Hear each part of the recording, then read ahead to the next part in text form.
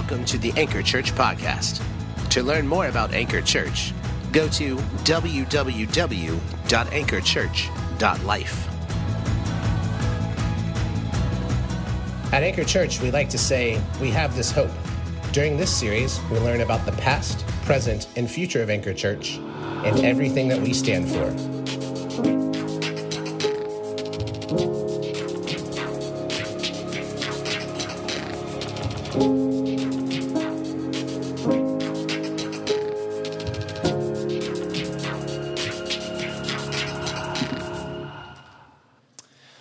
We are continuing the series, We Have This Hope.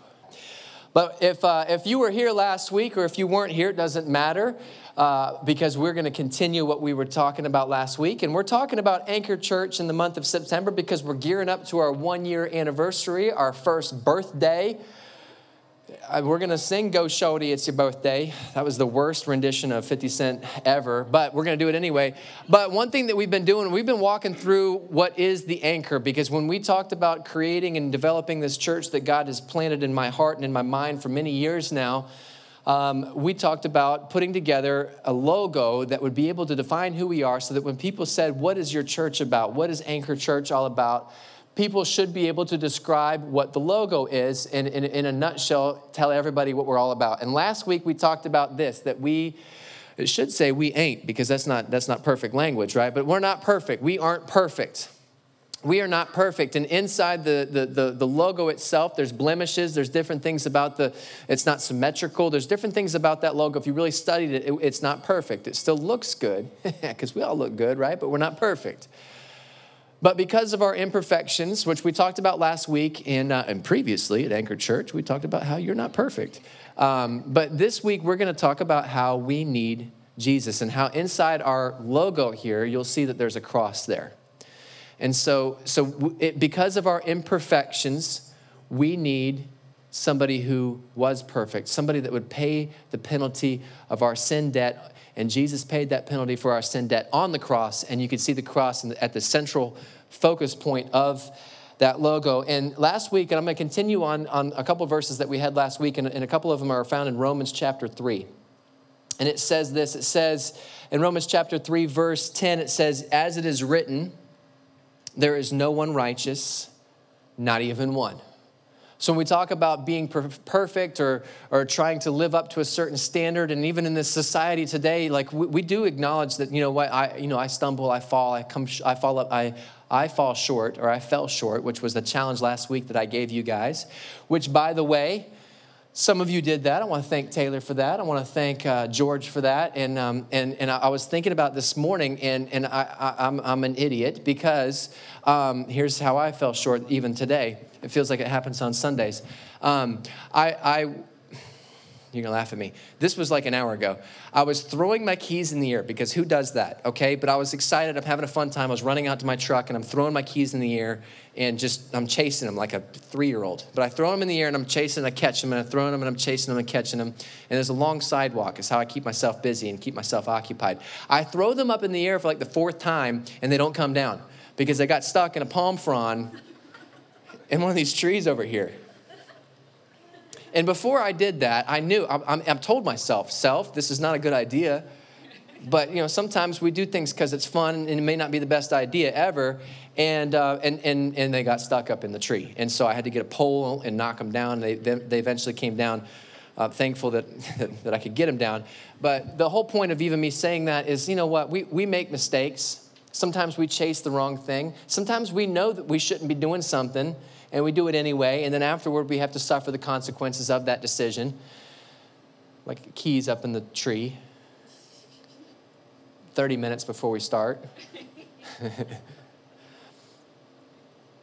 But we do it anyway. And the whole point of me even saying this and emphasizing this again is we are a church filled with imperfect people. And if we could come to grips with that, it's not celebrating that, but if we could come to grips with that, it is so monumental for being able to take that next step in our walk and in our faith in Jesus. As it is written, there is no one righteous, not even one. There's not one person righteous other than Jesus. There is not one perfect person that has ever lived and walked on this earth, even though we know some people that probably think that they are perfect. And it may be news to them, but they're not. And deep down, I think we all know that we're not perfect. And it says in Romans chapter 3, verse 23, that all have sinned and we fall short of the glory of God. This is Paul writing this. He says, hey, listen, we are all sinners. We all come up short. There is not one person that is righteous. We are all sinners, and we all fall short of the glory of God.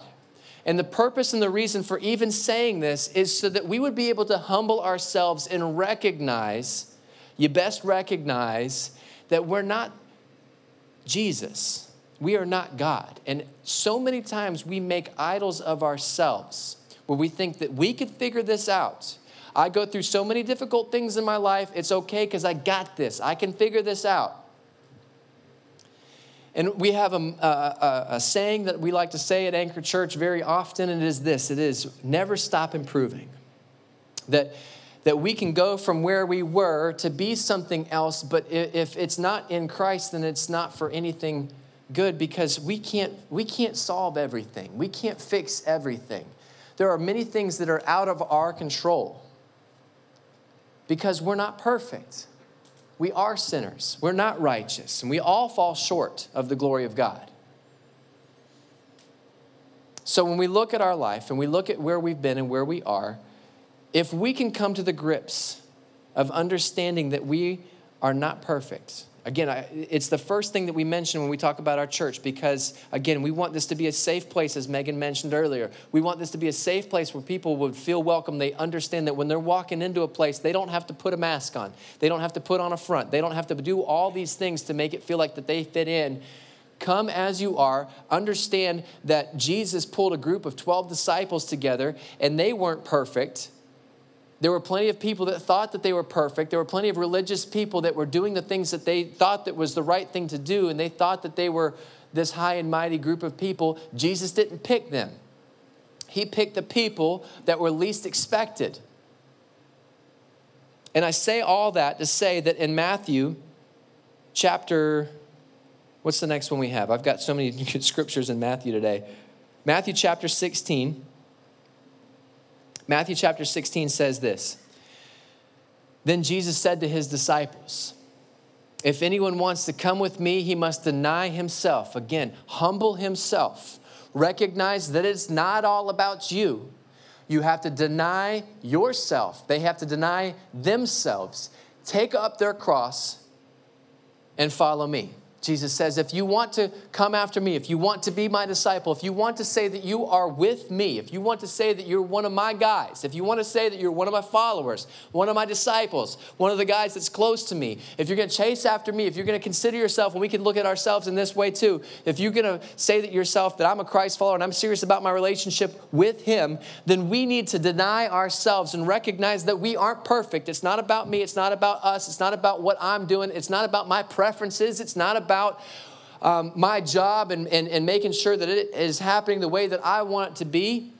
It is all about him. I must deny myself, humble myself, take up my cross, which means recognize that what you are saying when you say that I'm with Jesus, when I am pursuing him and pursuing a life with him, it's going to be difficult because the cross symbolizes and represents something that is not happy. When Jesus was talking about the cross at this time, that was the death chair. As we symbolize or recognize an electric chair or the lethal injection, that is what Jesus was saying.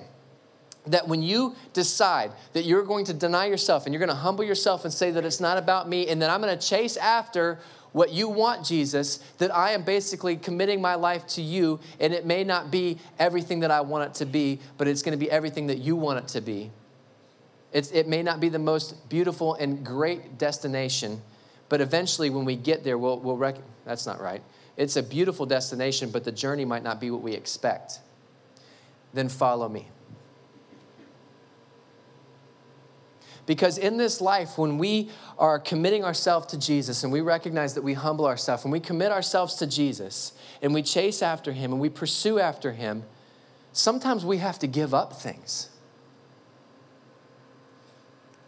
Sometimes we have to give up an old way. Sometimes we have to give up people that are bringing us down. Because the closer and closer we get to Jesus, the closer and closer we get to the cross, and we start to look around, those things aren't going to be around us. If you're serious about your relationship with Jesus, the closer and closer that you get to him, some of these other things are not going to matter, and you're going to leave them behind. And sometimes we hold on to them too long, and they slow us down, they bring us down. And what Jesus is saying in this verse is he's saying, you've got to deny yourself and your preferences and your wants and your desires. You got to give them to me. And you've got to take up your cross, forget some of the old things, because this might not be the easiest thing in the world to do, and follow me. And then the next verse says this. For whoever wants to save his life will lose it, but whoever loses his life because of me will find it. So we put to death this old life. And in this new life is resurrected in him. And that's a symbolization with baptism. And we'll have a baptism here in a few weeks. And if you've never been baptized before, simply what we celebrate in baptism is an old life and a new life. Putting to death the old way before you knew Christ, and then celebrating the resurrection of Christ inside of you. Coming up is a symbolization of a new life. It's a symbolization of this, that whoever wants to save his life will lose it, and whoever loses his life because of me will find it. You will find joy. You will find new things in him because of what he did for us on the cross.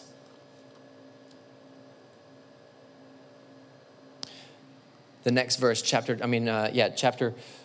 16, verse 26. What will it benefit a man if he is against the world and loses his life? Or what will a man give in exchange for his life? We have to make a decision. Sometimes it's not the easiest one. It's a very difficult decision. But when we decide to chase after Jesus, sometimes things get left behind. And you may have relationships, you may have friendships, you may have desires. But I'm telling you that when you pursue after him, you will start to see a new life, a new joy, a new thing in your life and what he's doing in you and through you, that it won't even matter anymore. In Matthew, what's the next one? Matthew chapter 11. Jesus is challenging his disciples and he says this. He says, "Come to me, all who are weary and burdened, and I will give you rest." He says, "Come to me, all who are weary and burdened, and I'll give you rest." For those of us that are struggling and have different things, and that's every single one of us, we have this condition, which is a sin condition. We are often very heavy laden with what is happening. We've got the monkey on our back that we like to say a lot. It's a saying that we have, but come to me all who are weary and burdened, and I will give you rest. Jesus provides the rest that we so desire and the rest that we so need.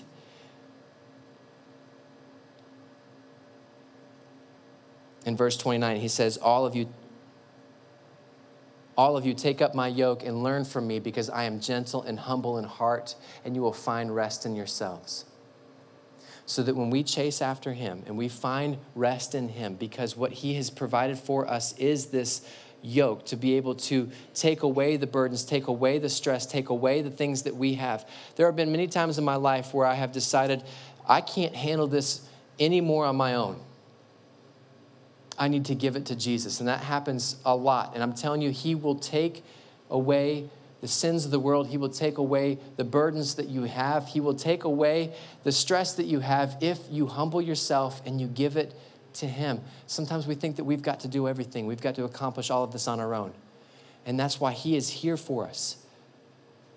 He takes on the burdens. He takes on those stress. He takes on those things for us that we would be able to find rest in him. And he so desires that in us. We are not perfect. And sometimes we like to hide the fact that we're not. And it starts at an early age. I have a daughter, I only have one. I have a daughter who likes to lie. You can pretty much guess who she is if you know my family. She's got a lying condition. She's beautiful. She takes after her mom. But she is strong-willed.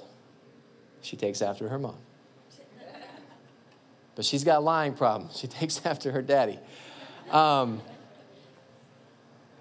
just yesterday, she came to us and we were asking her something. And I said, Jilly, what's the truth? Did you really do this? No. Jilly, no. Jilly, don't make me check the cameras. Now, we don't have cameras. Told you I've got a problem too, right? Don't make me check the cameras. I didn't, Daddy, I promise. All right, I'm going. I'm going to go check the cameras. No, Daddy, don't do that. Are you lying? No, I'm not. All right, I'm going to go check the camera. And it's a back and forth because she will not let loose on the fact that she's not telling the truth. She's 4 years old. This is not something that she was taught. I didn't tell her, hey, listen, this is a great way to get out of something. But it's something that is in us. And sometimes we like to cover it, and sometimes we carry the weight of that. But listen, Jesus is here, and he's telling us, he's saying, listen, I know that you are going through difficult things. I know that this is a stress for you. I know that this is the hardest moment of your life. I know that you want and you think that you can cover this and you feel like that you can take care of this. I know that you are carrying this and you don't need to carry it anymore. I'm here. I will lift that off of you. I will take your burdens away from you because it is easy for me to do that. Let me lighten the load from you. And all he's wanting from us is for us to be able to deny ourselves, to humble ourselves and say, Jesus, I'm not perfect. I need you. As much as I try to figure this out on my own, Jesus, I need you. That's what he wants from us. I'm Jilly's daddy and I love her so much and I don't want her to have that lying problem for the rest of her life. I want to reveal it. I want her to be able to acknowledge the fact that she's lying. I want her to come forth and to say, Daddy, I'm not telling the truth. I'm not going to strike down lightning on top of her and say, ha ha, I told you were lying. That's not the point of what I'm trying to do. The point of what I'm trying to do is I'm trying to say, Jilly, we don't need to lie. Just tell me the truth and we can work it out and we can figure it out. And that's what Jesus is doing for us. He's saying, I know that it's heavy. I know that you need help. Come to me. I know that you're heavy laden with all these things that are going on in your life. I will lighten the load. He says, come to me all who are weary and heavy laden, and I'll give you rest. Psalms will tell us that he will separate our sin from as far as the east is from the west. And I did the math. I've been on a flight to the other side of the far east, the world. It's a 16-hour flight.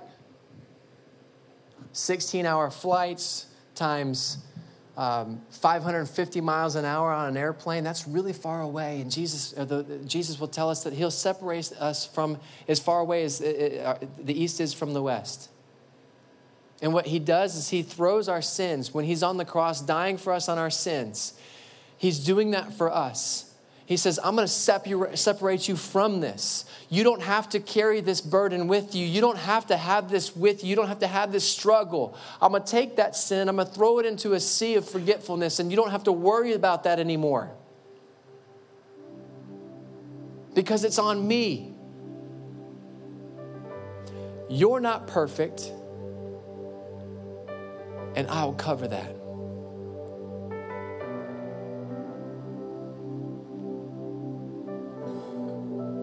See, when Jesus died on the cross, he covered the sins of the world. And that was the sins of the world that were happening at that time, and they were happening in all time.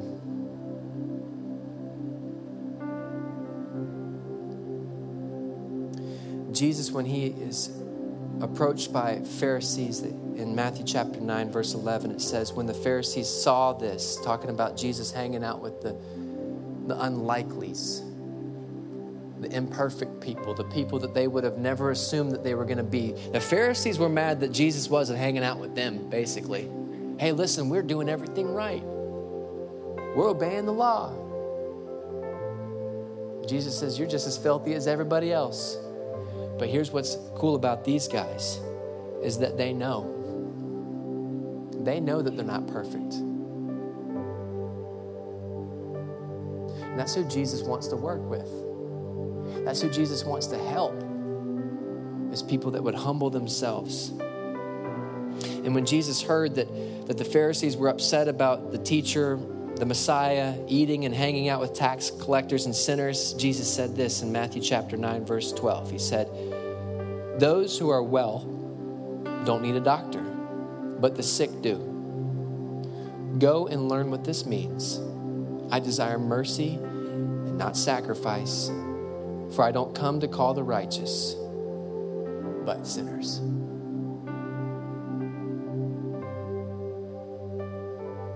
There is no one righteous, not one. Now there's self-proclaimed righteousness.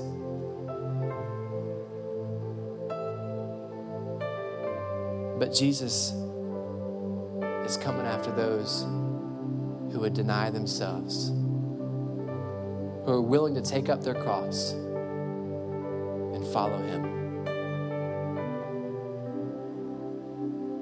Jesus took on the sins of the world for everybody. But if we're going to take that next step as a church, individually, as Christ followers, we have to come to a realization and to a place where we recognize that I can't do this on my own. I need to give this. I need to give that. I need to surrender. I need to come to a place of surrender. And often when we sing worship songs, and I talked about this a couple weeks ago, but you'll see somebody raise their hand, or maybe two.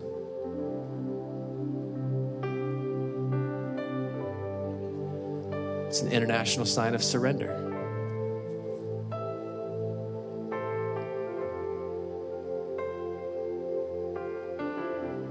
It's not a place of show, or it's not to say, hey, look at me, I'm waving my hands, so I'm more religious than everybody else here.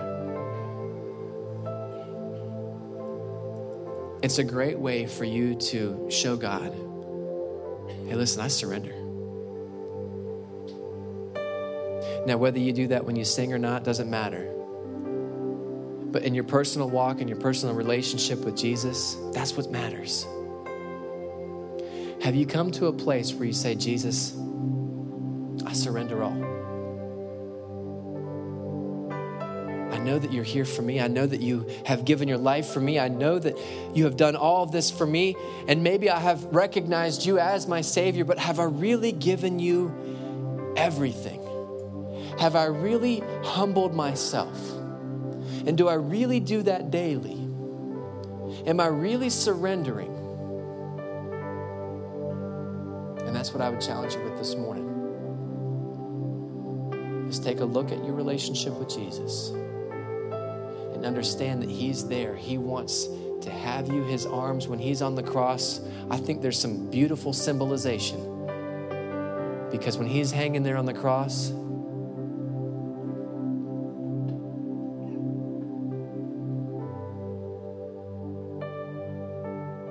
his arms are wide open. Just like a dad, just like a mom, just like a friend or somebody you haven't seen forever comes through and approaches you with the biggest hug. They want to wrap you around in his arms to say, come find rest in me. You don't have to carry this.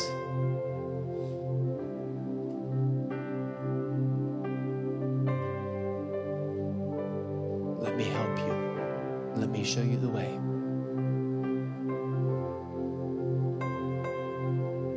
And I want to want to challenge you with you with that this morning to say, have you surrendered? Have you surrendered your burdens? And have you surrendered yourself to Christ this morning? Let's bow our heads and let's close our eyes just for a moment. And I want to have a time just for self-reflection.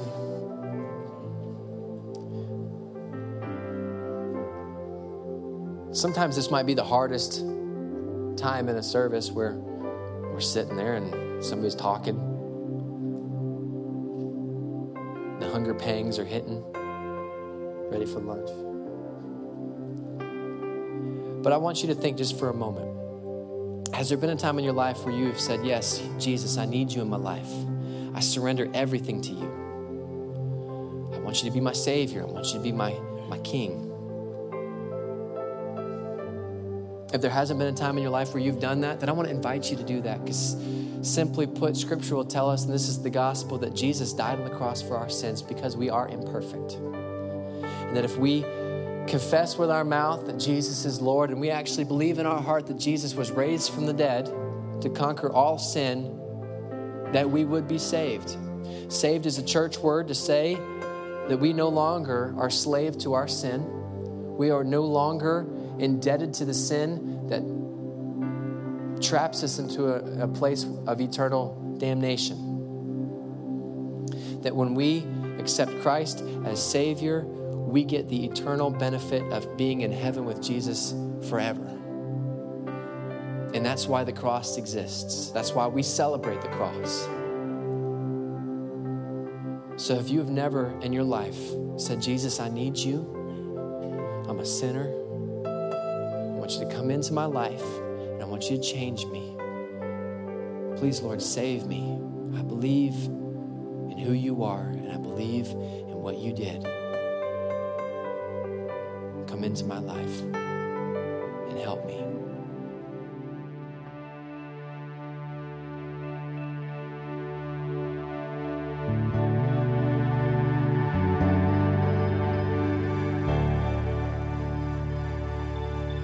Thank you for joining us today. Don't forget to subscribe to our channel for more messages like this one.